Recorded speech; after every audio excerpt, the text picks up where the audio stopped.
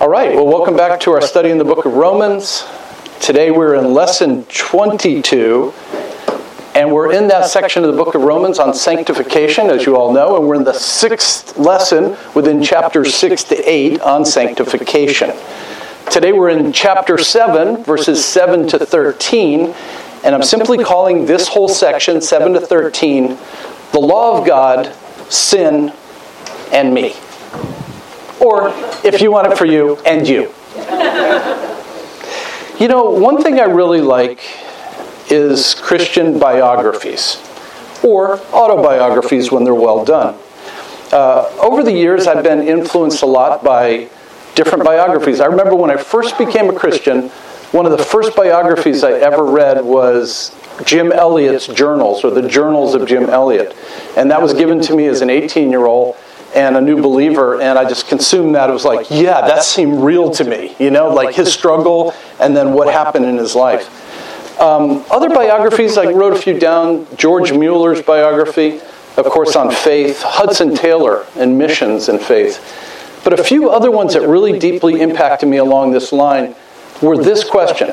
The biographies that helped me the most were the ones that shared their testimony, shared how God used them, but shared their struggle. How did they deal with the stuff I know that I'm dealing with every day? And if I saw God use great men and women of faith, and then I saw they struggled too, but also how God used them, then it gave me hope in my own life. So a few that I've really enjoyed. Martin Luther, 2 or 3 biographies I've read on Luther.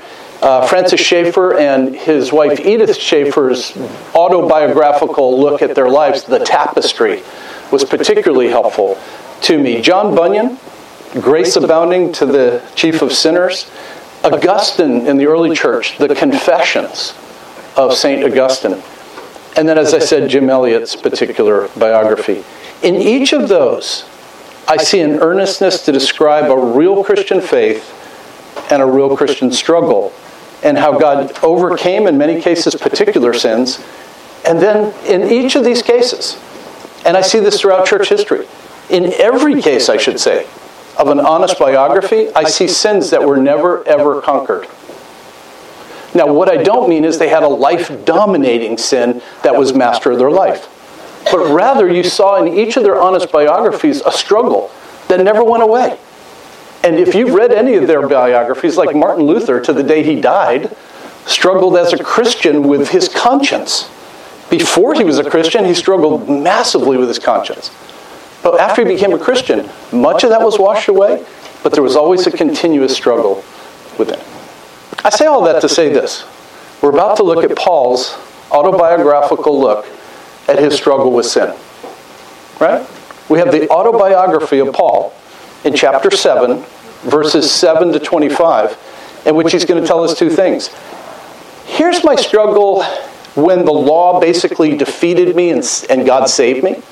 And then verses 14 to 25. And here's my struggle now as a believer. If you look at there on the top of the page, I have verses 7 to 13. And I've color-coded it because I figured, hey, if you get nothing else out of this, you can look at that. If you'll notice that in yellow are the times Paul says we, in the sense of inclusive we all, or I, or me. Do you know that in verses 7 to 25 that we're going to look at his autobiography, he says I or me or the inclusive we 50 times. He's talking about himself. That's our first clue. Then in verses 7 to 25, he uses the word the law or commandment 22 times. And then he uses the word sin in the sense of the flesh or the old man, depending on what verse he's talking about, that inward compulsion to sin 14 times. So what do we know? Verses 7 to 25 are dealing with Paul's personal autobiographical struggle with the law and sin. And how that has been an issue for him. Being under the law, then as a Christian dealing with the law, and his sin nature is still there. And it's very much our own struggle today. Now, good and godly Christians are going to say, can you get out of Romans 7? That's the question of sanctification. Are we stuck in Paul's story that we're about to look at? Was Paul stuck there? Is that his whole Christian life that he wants to talk about? Yes. No. And we're going to look at the big picture, but what do I mean by that? Romans 7 is Paul's real struggle with sin in his life as a believer, the sin nature or the flesh versus the spirit and versus his desires. Chapter 8, thankfully, goes on to another law, right? Here he talks about the law of sin and death in chapter 7, the law of the mind, and the law of the members of my body. In chapter 8, he's going to go to a fifth law, and that is the law of the spirit of life. And chapter 8 is Paul's magnum opus on how the Holy Spirit helps struggling sinners like himself. Now, we're going to get to this because some people think Romans 8 gets you out of Romans 7 and you never struggle again. That they see the connection being, Paul says, this is what I am. But thankfully, the Spirit now has taken me to another plane. And I don't even ever want to be a Raiders fan again. Right? It's just totally gone. Does Romans 8 get you out of Romans 7 permanently? I don't believe so. I think the connection, and that's Lord willing where we're going, is Romans 8 is Paul showing how the Spirit takes you to a different place in your ability to fight that battle, but it does not eradicate the battle. It's a weapon to use in the battle. It is the ultimate reason we can succeed in the battle. But the battle will never go away. If you combine those two that way, I think you have a proper view of sanctification. Long story short, I think Romans 8 is talking about how to overcome the law of gravity. The Holy Spirit is an airplane. Now, the metaphor breaks down. If you get on the airplane, would you never come back down to the ground? But there's issues of how much the Spirit wants to do, your yieldedness, and so the plane seems to come back and forth between those things. But largely, it gives you the grace to overcome this amazing gravity of sin, but not permanently, but on particular seasons. So, okay, let's just close in prayer. That's all I got. That's the introduction. Well, let's read verses 7 to 13 then in that context of Paul's beginning. What did the law do to Paul in light of all of that? What shall we say then? Is the law sin? May it never be. On the contrary, I would not have come to know sin except through the law. For I would have not known about coveting if the law had not said, you shall not covet. But sin, taking opportunity through the commandment, produced in me coveting of every kind. For apart from the law, sin is dead. Whoa. I was once alive apart from the law, but when the commandment came, sin became alive and I died. And this commandment, which was to result in life, proved to result in death for me. For sin, taking an opportunity through the commandment, deceived me, and through it killed me.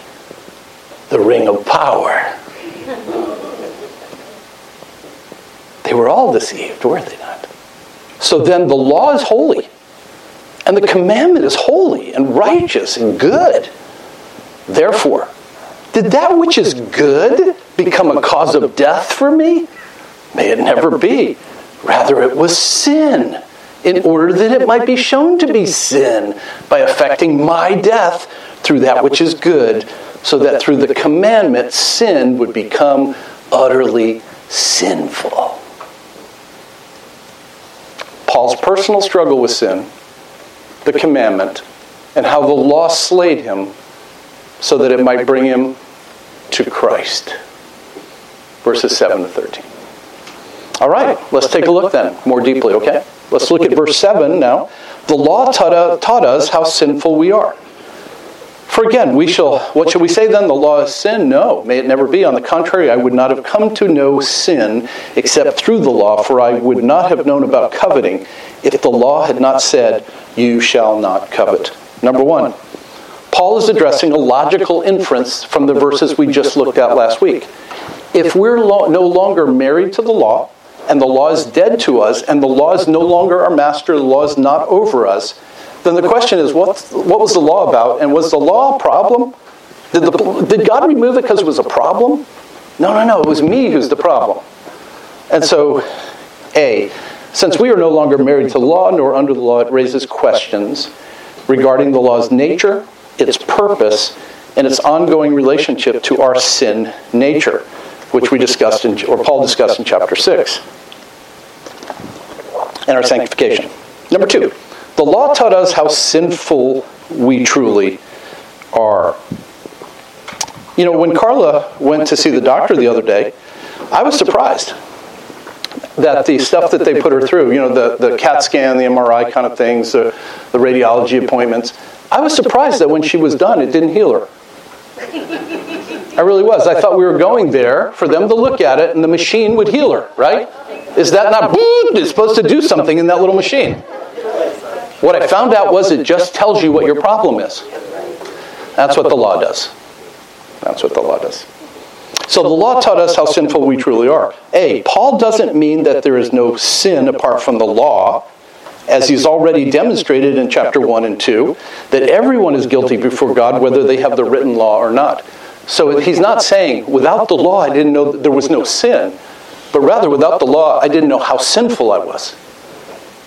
B, both creation and conscience are sufficient revelation, as we have been shown in Romans, of the existence and moral perfection of God to condemn man, but those do not save without the gospel. And then C, those who have the written law don't fully grasp their sin because they don't really understand the law. Let me stop. Paul's point is, you know, Pastor Gabe is preaching Philippians 3 this week, right, again, and it's Paul's other autobiographical point was, I was a Pharisee of the Pharisees, I owned a Chick-fil-A, I mean, I was a legit Christian, right? We homeschooled, I mean, we did everything real Christians do. But he wasn't a Christian. And the point is, and I show this passage about the rich young ruler to make the point, that under the law, the people of Israel did not understand the law and its purpose.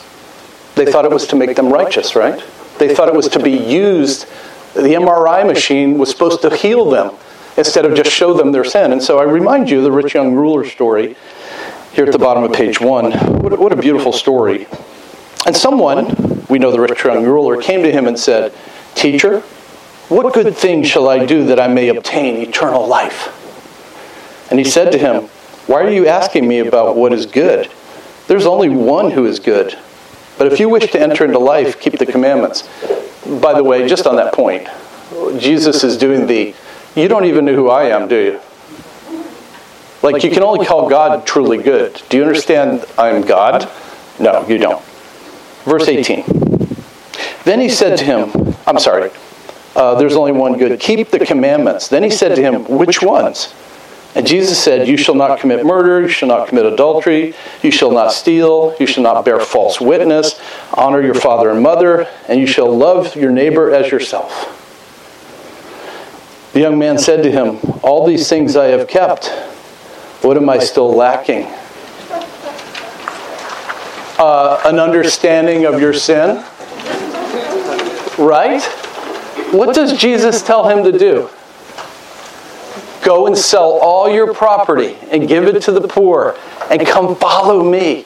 And what does he do? He goes away sad because he owned much property. Now, people try to mistakenly say, in order to have eternal life, you had to give up your possessions. No, Jesus was doing a heart idol thing, right? He's like, the young man saying, what else do I have to do here? And he's like, well, I know your idol. He's God. Your idol's this huge.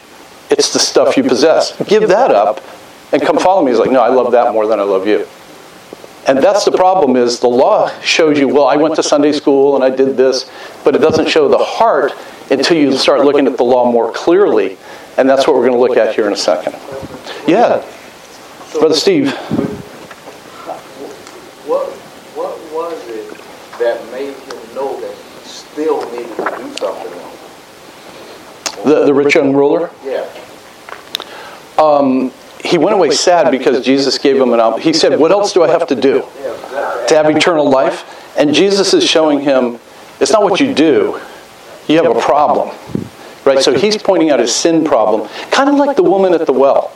when the woman at the well is asking Jesus questions, Jesus isn't worried about how many husbands or wives, husbands she's had 4 husbands, you're living with a man now. Those are all external things. But rather the heart issue, right?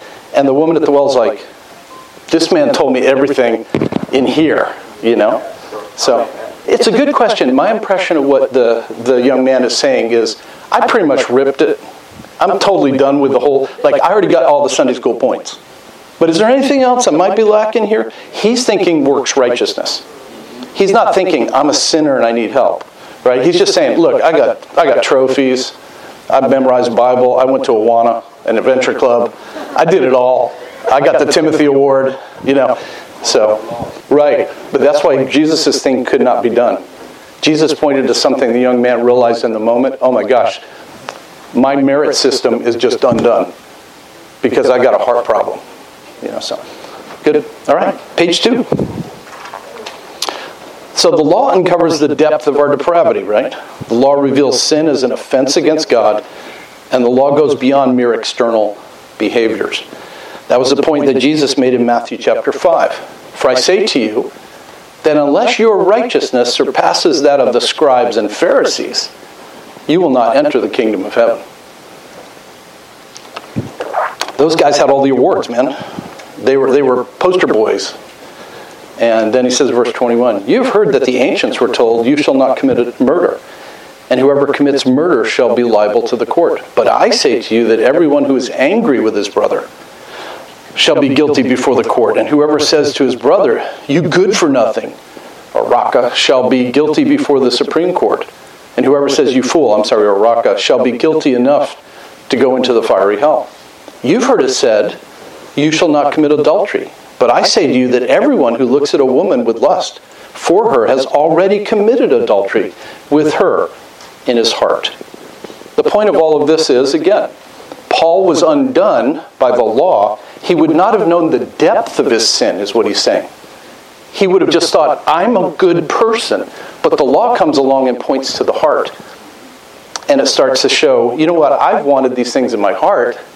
So have I broken the commandment? Yes, I have. So the law goes beyond prohibitions too. It doesn't simply tell you not to do stuff. The law demands that you do things, such as love the Lord your God with all your heart, with all your soul, with all your might. Yeah, Anna. The question is, when Jesus told the young man all those commandments, and he didn't say at the end, and repent, but Jesus pointed to something that showed him that he needed repentance. Like, we don't have the whole story here. We have the incident with Jesus and the young man. Let me just say this. We know... go ahead, Nelva. Good question. Right. So Jesus, being a lot smarter than me, probably had figured out what to do with this situation. But I would say this. If you look at his treatment of the woman at the well, and the rich young ruler, and the woman caught in adultery, whether that's canonical or not, in John chapter 8, and other incidents, he doesn't have a shtick. He doesn't have a one gospel presentation. He doesn't say from every one of them, I'm going to need to begin with the bad news first. We're all sinners, Romans chapter 3. Right? He doesn't have a shtick. He's dealing with the person as they are in that moment, and he's dealing with their particular sin issue and who they are. And the woman at the well, again, totally different conversation. You know, you'll thirst and all of those things to this man. Jesus isn't trying to wrap everybody up in a gospel presentation in 6 minutes. Jesus is talking about heart issues. He's dealing with it. And the law, by giving him the law back, the young man came as a I keep the law guy. So Jesus dealt with him on the, you kept the law? How's that going for you? Like, I'll talk to Catholics and present the gospel, and you'll usually say, I'm good. I live my life by the 10 Commandments. And I'll say, name them. 8 out of 10 Catholics can't name them all. You know, so Jesus is just giving him his medicine back and saying, so you've been doing it all. You're that guy. Hey guys, finally, we found the most righteous man in Israel. It's kind of a play. Look, one more thing you probably lack. Do this and follow me. The whole system comes down. He leaves sad because his affections have been shown to be sinful, and he doesn't want to do this. And so, again, we'd like to wrap it up in but Jesus chased him down and gave him the gospel. But that's not the situation. It's what a good counselor would do. The first session is tell me your story, and then start to get into it. You realize in the Gospels, Jesus used 75 different questions. Separate questions. I did a series one time in it called The Questions of Christ. And he uses 75 different questions. Why? Because he's a master teacher. And because he's addressing the heart, right? Like, what shall it profit a man if he gains the whole world, but he loses his soul? Question. Or, who do you say that I am? Jesus asked questions, man. It's like people are like... And so it's a method we should use, I think, right? With our children, with ourselves. And... All right, I'm going to go back. I don't know that I helped you, Nelva, but I'm going on with my notes because that's all I got today. All right? All right, middle of page 2, number 3. Paul's choice of the 10th commandment as his example drives home two very important realities. Why did he pick coveting? He could have picked any of them. He could have picked adultery, he could have picked any of those, and he could have been guilty of those. But he picks the last commandment. Here's a couple of things to think about. Coveting is a hard issue. Right? You can't see coveting. You can see the actions of it, and the actions of it are typically in the other stuff. Thou shalt not steal, or take another person's wife, or whatever. Take their lawn chair. Just bad. Taking the lawn chair? What does a lawn chair have to do with any of this, you might ask? In many ways, I suggest, it's a root cause behind the commission of other sins in the Decalogue. And so the commandment challenges the desires, not simply the actions of a person. So if you understand that your desires are wrong, then you will realize that you have actually broken all the commands in your heart. That's Paul's point. That particular command, which he says, and then the commandment, that particular one, kept driving home the point for him. That's what he's saying. In his this is Paul's testimony. And now the Apostle Paul shall share with us how he came to know Christ. I thought I was a good person. I obeyed the law constantly. Everyone thought of me as a Sunday school hero. I did everything externally. In fact, in Philippians 3, he'll say, as to the law, as people see it, as the Pharisees counted, as we count righteousness among men, I was blameless. I did everything I was told to do. But I read this commandment, and it made me undone. Because I realized what I really wanted in my heart was everything opposite of the stuff I was doing. I wanted to sin. I wanted to do those things. But I hid them behind the stuff, right? Is that not Paul's testimony here? And that's what he's saying. When I saw this commandment, I realized, ruh-roh, that's really what I wanted. So B, the law that Paul has in mind in verses 1 to 6 that we looked at last week, when he said we are no longer under the law, is clearly the moral law. How do I know that? Because it's the 10 Commandments. He is giving us one of the 10 Commandments and saying we're no longer under this law. We are no longer married to the law code of the Old Covenant. Now, don't worry. Paul's going to fill in. Are we all lawless people now? We have the law of the Spirit of life. We have the royal law of Christ in the New Testament. There's plenty of law, but it's filled with grace. And number 4, Paul has already explained what the law cannot do, right? The law cannot justify, Romans 3. Because by the works of the law, no flesh will be justified in his sight. For through the law comes the knowledge of sin. That's the point. Paul's experiencing the knowledge of sin. And then the law cannot sanctify, Romans 5. The law came in so that the transgression would increase. But where sin increased, grace abounded all the more. The law doesn't help you abound in good works. It only brings up more transgression. Chapter 6, for sin shall not be the master over you, for you are not under the law, but under grace. And then Romans 7, as we've already seen, therefore, my brethren, you also were to die to the law through the body of Christ, so that you might be joined, you were made to die, I should say, so you might be joined to another, to him who was raised from the dead. Why? Why are we no longer under the law and married to Christ? In order that you might bear fruit for God, that is sanctification. It's not through the law. It's through this new relationship with Christ by the work of the Spirit through the Word of God. Anyway, I'll keep going to page 3. Thank you for coming today.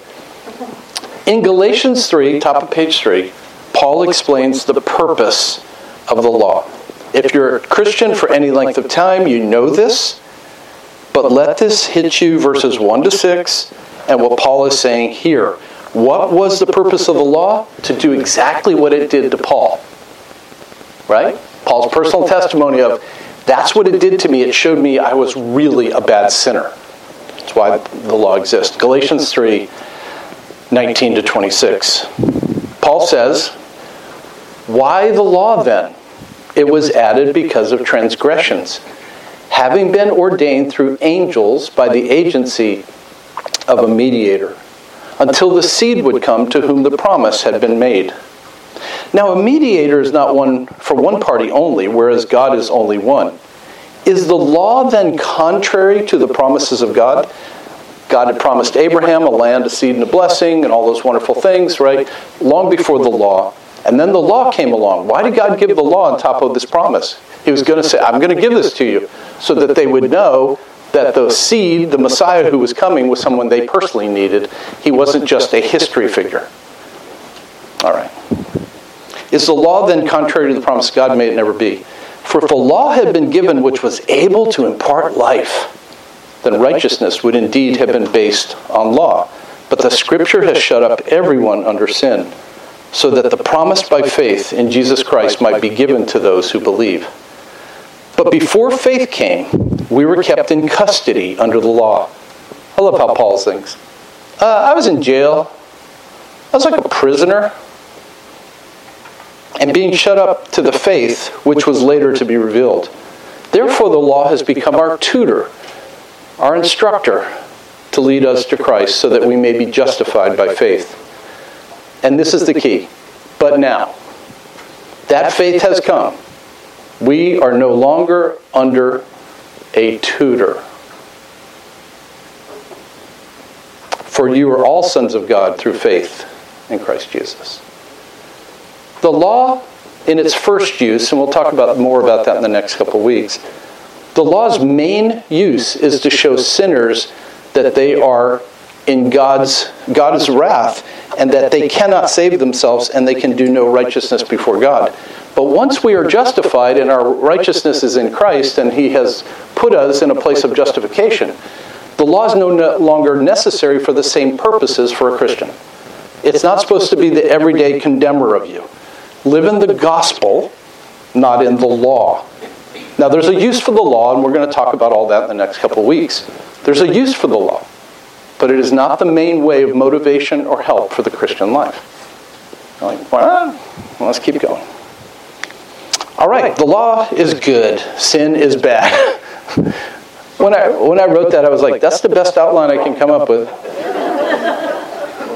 Verses 8 to 12, let me read that. But sin, taking opportunity through the commandment, what the commandment? Which one? Thou shalt not covet. Produced in me coveting of every kind. For apart from the law, sin is dead. What does he mean? I was once alive apart from the law, but when the commandment came, sin became alive and I died.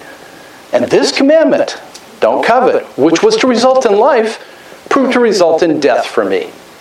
For sin, the bad guy, taking an opportunity through the commandment, deceived me and through it killed me. So then the law is holy and the commandment is holy and righteous and good.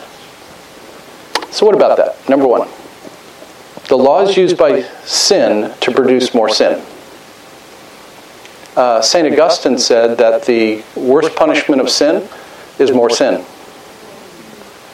Because you actually get your way.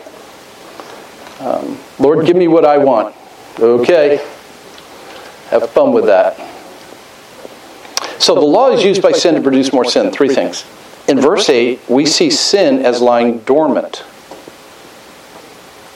This sin took an opportunity. For apart from the law, sin is dead. Now don't go too far with the word dead, because sin never went away. It doesn't mean annihilation, it means separation. It means that the sin didn't have its greatest power or usefulness. It wasn't alive to me. It wasn't It was taking over my life, but it didn't take full opportunity until there was a commandment. It's crazy. It's crazy. But that's how the sin nature works. The more you tell me, yes, ma'am. Oh, no, go ahead. Good, great question. Great question. I'm just going to make something up here. And progressively fatter, apparently. This might actually be my autobiography. Here at 25, here at 45, here at 55, right now. Okay, here's the point. This sin thing that Paul is talking about is the internal old man before I'm a Christian, and then what he would call the flesh afterwards, right? And so when we look at the bigger picture, there's before the fall, you have Adam. And Adam,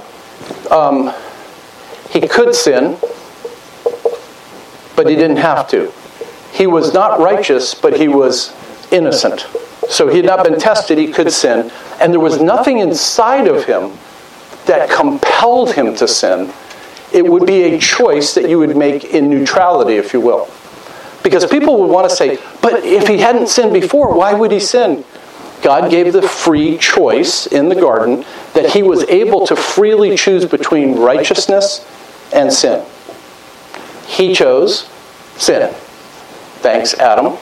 I'm sure if I had been there, that never would have happened. That late. Like day 6, where's the sin machine? You know, right? Okay, second point though. Now, all of humanity in Adam, that's been Paul's point in chapter 5. What does Adam look like in me and you now? Well, we must sin. And hold on. This thing's, right, we're a slave to sin. Sin is the old man. It's not a thing. It's a capacity or desire to do things. When I say we must sin, I don't mean every individual sin. Every sinner sins differently than others about the 10 Commandments. But we all sin, and we don't choose God's glory. And we're stuck in our little sin thing. All of our free choices now are within a bubble of not understanding the gospel and not comprehending. We must sin because we're slaves to sin. However, we can sin. We do. We must. That's depravity. Okay, but then, now Paul is talking about this guy, right, in chapter 7. He's talking about, in chapter 6, what does this person look like now who's saved? Well, we can sin. We don't have to. Oh, look. It's like Adam. But we still can sin. God gave us a new nature. What does that mean? Well, we're going to get into that in the next chapter and a half. I would suggest for our purpose here that the anatomy of this is simply this. That the new man, if you will, is the resurrection of the old mind, will, and affections. That person, me, you, can now understand God's word, can choose what is right, and desires what is right. Paul's going to say, I desire in the inner man to do the right thing. However, chapter 7 is to show us we would expect, if that's the case, we're never going to sin again. Because God gave us the born again thing. But he's decided until this guy gets it, Halo head, not the game. But this guy in glorification cannot sin. Will not sin. Sin will not even be an option. What we call free will, that Adam could sin, thankfully God is going to remove that option. You're like, so am I going to be a zombie robot in heaven? That's always the argument about that. But in God's glory, I don't know exactly other than to say, because we see the beatific vision, I don't know. But God is going to secure us, and we will now be, we are righteous, but we will be righteous in a way Adam never was. So he's restored us to Adamic possibility.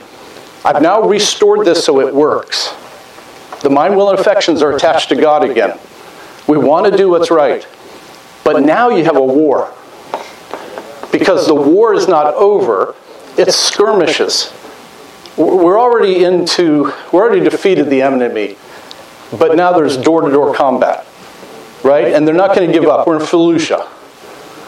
There's stuff going on, but Paul's telling you, look, man, every day's a war. It's a battle. But thank God he's going to deliver us. Romans 8 tells us that we are going to be in heaven and glorified. But while you're here, there's help on the way. It's the Holy Spirit. Is that helpful? Okay, that's kind of where we are. So where we are is Paul's describing his war, but it's not the end of the story. Romans 7 and 8 goes on to tell more. I always talk to Carla about seeing her in heaven. And, the one thing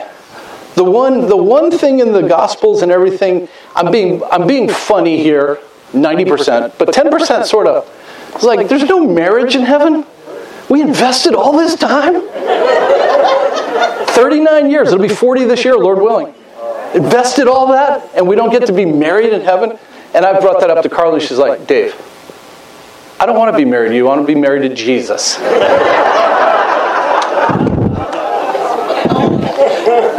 If you marry Elizabeth Elliot, you know what you got, right? All right, so, all right, fair enough. All right, so back to page 3. I don't even know where I'm at. Middle of page 3. The law is used by sin to produce more sin. The law challenges sin's autonomy. And sin says, I'm my own God. So when the law comes forth, sin's like, and then it tries to act. Paul's experience with the law is typical. Now, by that, I don't mean to use the word typical as in, isn't that typical? You know what I mean? Like, oh, wouldn't you expect that? But it's actually what the word typical means. It's the same as other things.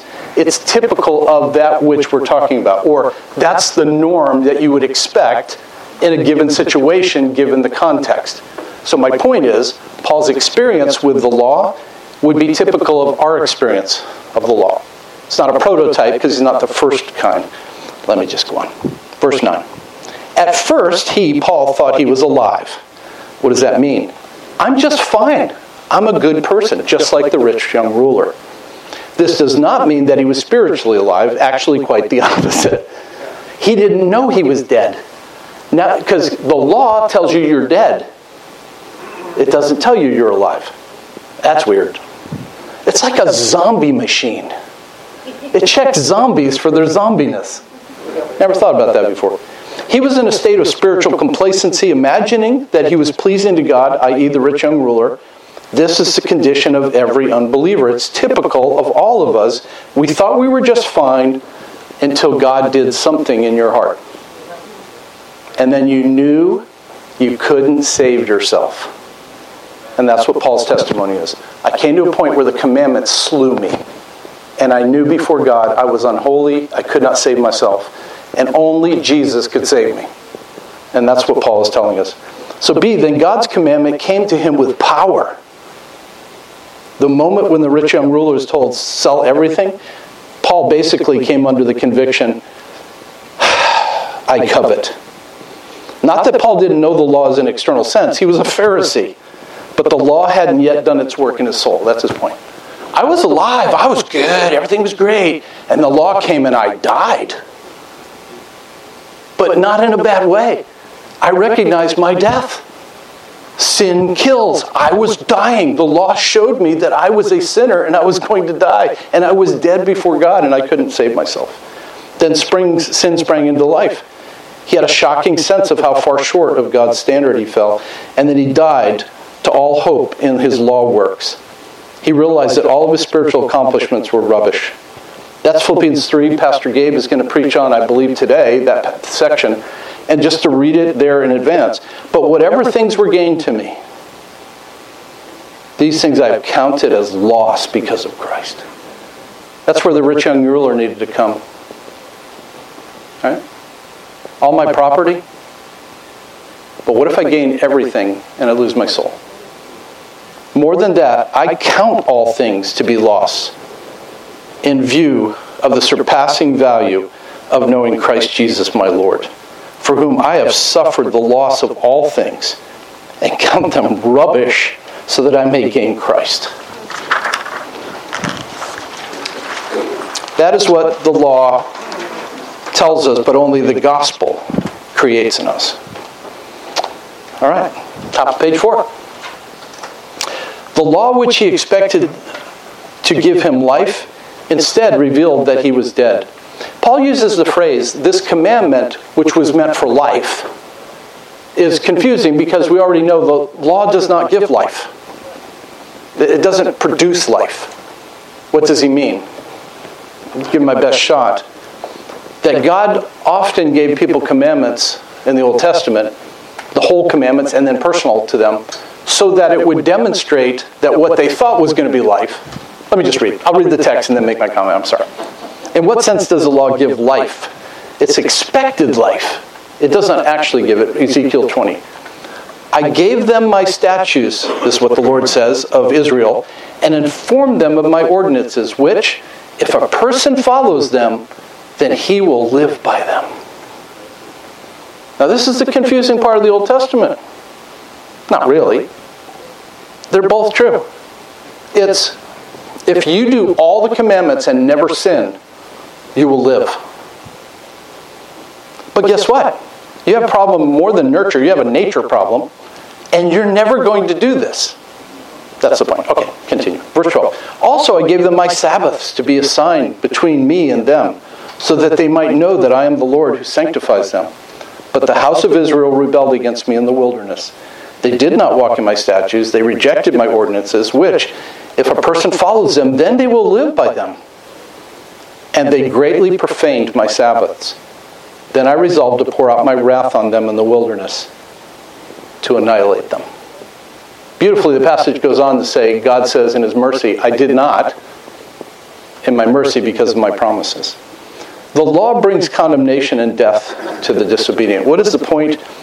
God promises, hey, if you do everything right and you never sin, you'll have life. That's not happening. It always leads to death. Paul's other point is the law leads to death. Why? Because no one will ever do all of that. Plus, we have a sin nature that's not even being addressed there. All right, number 4. Sin uses the law to deceive and condemn you. I want to be careful with the way that I word this particular illustration.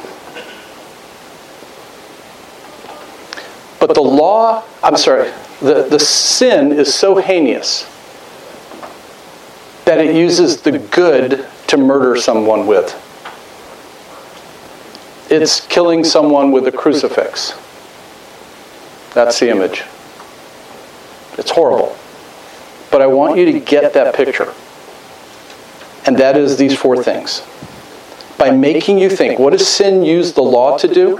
By making you think that you're capable of earning God's favor by external law keeping. Sin will go along. What kind of sin? See, when we think of sin as it's always heinous, it does the wrong thing. There's 3. The root of sin is the lust of the flesh, the lust of the eyes, and pride of life. Lust of the flesh, desire for pleasure. Lust of the eyes, the desire for possessions. And the pride of life, for power and prestige. So sin, guiding me, can make me quite righteous, as long as it suits that I will not accept the gospel. B, by making you believe the law on its own can constrain sin. Man, if I just really do the law, I'll never sin again. By making God's law appear to be unreasonable and oppressive, Genesis 3. That's what Satan said. Has God said that? And man, you know why he gave you that? He gave you those laws, or that law of the tree, because he knows he's hiding something from you. He doesn't want you to have that experience he has. He tells you not to eat of this tree. Why? Because he's got the knowledge of good and evil, and he's got stuff you don't have. And if he gave it to you, you'd be like him. That is always the lie of the sin. God is withholding something good, so you've got to go get it. That's how you get in credit card debt. You know, God hasn't supplied this, so cha-ching. We're $132,000 in debt. Why didn't God help us? And then D, by causing you to discount the consequences of disobedience. That's what he says, you will not surely die. So number 5. What good then is the law? The law brings you to the end of yourself. The verdict, the fault is not with the law, but with your sin. The law didn't make you sin. Your sinful nature made you sin. So bottom line, I sin Because I'm a sinner. Verses 12 and 13, very simply. The law is not sin. Rather, God's law is holy, righteous, and good. How is it holy, righteous, and good? In many ways. But I would suggest the law displays God's holy character. The law is righteous, declaring God's perfect justice. And the law is good, expressing God's benevolence or kindness. The law is an extension of God. It is His word, and that is of Himself and His character. And therefore, the what He said, and that is His word of bond, is going to be holy, righteous, and good, because God is holy, righteous, and good. And nor is the law responsible for your death. Man, the law made me die. No. That happened over here. Long before the law existed, it happened in the garden. And our sin nature is what made me die. The choice of Adam and my personal sins. The law didn't cause it. It just pointed it out. Your sinful nature, not the law, is a murderous villain. The law shows you how sinful you are. And the sinfulness of sin is demonstrated in that it uses God's good law as an instrument of death. Man, you are going to get out early today, but man, keep your head in the game. Have you ever seen me juggle? You're not going to either. Okay, all right. I'm going to finish I don't want to turn my good talk, I hope, into a clown act yet. But, all right, bottom of page 4. This is basically a palate cleanser. If you go to a fancy French restaurant, at the end they'll give you sorbet or something to cleanse your palate, or they'll cleanse it between courses, right, with some sort of sorbet. I want you to go away with the reality that the encouragement that the law is no longer our master. Paul's point is it did that to me, but in the next portion, Paul's going to fight against that notion. And here we go. Galatians is a good reminder. Galatians 2:4. But it was because of the false brethren secretly brought in, who had sneaked in to spy out our liberty, which we have in Christ Jesus, in order to bring us into bondage. He's fighting against moralists in the church. Galatians 3. This is the only thing I want to find out from you. Did you receive the Holy Spirit by the works of the law or by the hearing of faith? Galatians 3. As many as of the works of the law are under a curse. For it is written, cursed is everyone who does not abide by all things written in the book of the law to perform them, right? You cannot pick as a selection, I do half the law. 13. Christ redeemed us from the curse of the law, having become a curse for us. For it is written, cursed is everyone who hangs on a tree. Galatians 4. Tell me, you who want to be under law, do you not listen to the law? Do you understand the law? You want to do that? Don't eat any animals with cloven hunky-dunkies. Bring a pigeon. Galatians 5. It was for freedom that Christ set us free. Therefore, keep standing firm and do not be subject again to the yoke of slavery. That is what the law brings. And then finally, Galatians 5:13. And I testify again to every man who receives circumcision. Everybody wants to join the Messianic movement and redo all that stuff because you think God's still commanding it. Paul says, and I testify again to every man who receives circumcision as a religious rite back in that day, that he is under obligation to keep the whole law. But if you are led by the Spirit, you're not under the law. The law slays us to bring us to Christ, who says, take my yoke upon you. My burden is easy. Let me pray.